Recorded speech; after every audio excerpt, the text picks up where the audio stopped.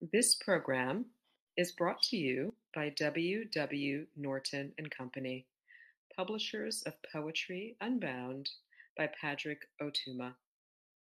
Now in paperback and featuring immersive reflections on 50 powerful poems.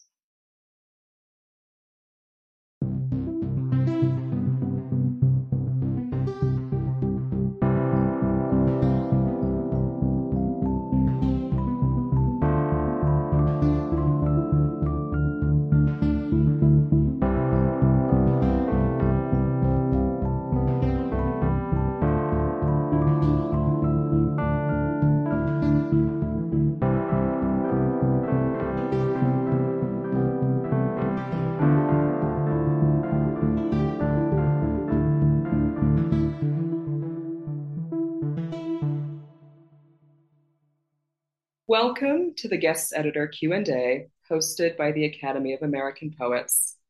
I'm Mary Sutton, Senior Content Editor at the Academy, and I'm here today with Author Z.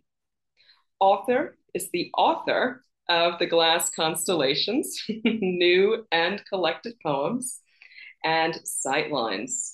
Author, welcome, and thank you for joining me today. Thank you. All right, so let's jump right into it. How did you approach curating Poem a Day? I started by considering poets who are also translators, and it seems to me it's a particularly rich period right now in American poetry when so many poets are also practicing translators. And I was interested in considering how translation work might influence their own poetry, whether it would be overt or in sort of subtle influences. And in this month's group of poets, there are poets who translate from ancient Chinese, modern Chinese, ancient Greek, Spanish, French, and Muskogee. So that's a quite wide and interesting range. I also wanted to include some poets who had never had the opportunity to be included in Poem a Day before. And I also wanted to reach out to poets with just very distinctive styles. It seems to me one of the great things about American poetry right now is its energy and diversity. And in many ways, I was looking to curate or to search for many different kinds of poems. Now, some of our readers may know that you are a poet who has translated poetry from Chinese, particularly for your book, Silk Dragon, translations from the Chinese published by Copper Canyon Press. Can you talk a bit about how your own work in translation has influenced your poetic style? My work in translation has been really important to my own work as a poet. I didn't go to graduate school, and I oftentimes feel like I learned my craft through translating ancient Chinese poems. It wasn't something I planned, but I just love these ancient poems, and in translating them, I feel like I learned my craft because I got to think about how these poems were constructed. And over time, I discovered that when I finished a book of my own poetry, I oftentimes felt exhausted and wasn't sure what to do next. And that was a really fruitful time to turn to translation and to look at someone else's work and sort of dive into their kind of worldview and their vision and world. And so poets from other time periods in China came to me. And over time, those translations gave me many ideas for my own poetry. Interesting. If you could direct readers to one poem in our collection at poets.org that you haven't curated, what would it be and why? I would direct readers to the poem Prayer by Jorie Graham. And it's a short poem. It's a marvelous poem that begins with observing a stream of minnows. And I love how it moves from the visible to the invisible world, how in its syntax it enacts a kind of swaying and large, deep, generous vision of life. And she gets to say really large, fundamentally powerful things that are harnessed that come by surprise through looking again at this stream of minnows. And I find it a marvelous poem. So I want to send readers to that. Yes, and that poem is part of our permanent archive on poets.org. Author, who are you reading right now? I'm enjoying reading Adrian Matika's new book, Somebody Else Sold the World. And it's easy to point to musicality and improvisation as signature strengths of his. But I'm also interested in reading through the poems, thinking about the architecture and how certain patterns repeat. The opening section called Sung Entropy is such a marvelous way to open a book, the idea of singing and chaos and disorder and sort of confronting the shambles of our time to sort of make some kind of song or order or poetry out of it. It's really lovely. Some of our listeners and readers may know that Adrian Mateka was recently made poetry editor at Poetry Magazine this year.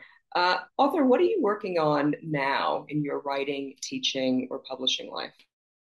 Well, I just completed a sequel to my book of translations of Chinese poetry. The Silk Dragon came out in 2001, so that's over 20 years ago. And that book ended with commune poems from China in the 1950s. And I've always been dissatisfied with how that book ended. And over the last 20 years, I've had the wonderful opportunity to meet many leading poets in China, Taiwan, and other countries. And over time, I've translated their poems. So I've included 14 new contemporary poems by these poets. And I've also added 3 classical Chinese poems. So that book, The Silk Dragon 2, Translations of Chinese Poetry, will be published by Copper Canyon in the spring of 2024. And I'm also working steadily on completing a new book of poetry. Sounds wonderful. I'd like to talk a bit more, if we can, about your work in Chinese diasporic poetry or the promotion of Chinese diasporic poetry. Scholars such as Benzi Zheng and Shelley Chan have written about the Chinese diaspora as being less nation-centered and monolithic, as is often perceived, and instead, multivalent, polyglot, and offering room for cultural differences. Would you agree with this view? And might that explain why your first collection of translations felt incomplete when you stopped at those commune poems from the 1950s? Yes, I agree with that. Just in terms of personal background, my parents were immigrants from China. I grew up in New York City and I spoke Mandarin Chinese. So I've always felt this kind of East and West, the pull of ancient Chinese culture, though I'm writing in English. And I think the situation for Chinese poetry and Chinese diaspora is a complex one because of the history of the political situation all through the 20th century. So there are wonderful poets writing in Taiwan. There are poets who chose to leave China because of the political situation, who live in Germany or the United States or elsewhere now. And so there's a kind of very loose conversation happening between these poets. And I would say the poets are extremely international. And I like the word multivalent that you used, because it seems to me the Chinese poetry situation right now is very fluid. The poets are very aware of poetry in other languages and other cultures. It isn't ethnocentric. Many of the contemporary poets are highly influenced by Western poetry, Russian poetry, American poetry for sure. So it's the kind of grab bag. It's sort of a very unusual but wonderful situation. It sounds great. Thank you so much, Arthur, for participating in this conversation with me.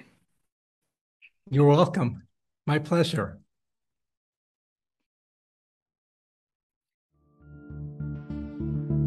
Poem a Day is the original daily poetry series featuring new poems by today's poets. Produced by the Academy of American Poets, this free digital series is made possible by you, our readers and listeners. Learn more about Poem a Day and, if you can, please consider supporting this work by visiting poets.org/give.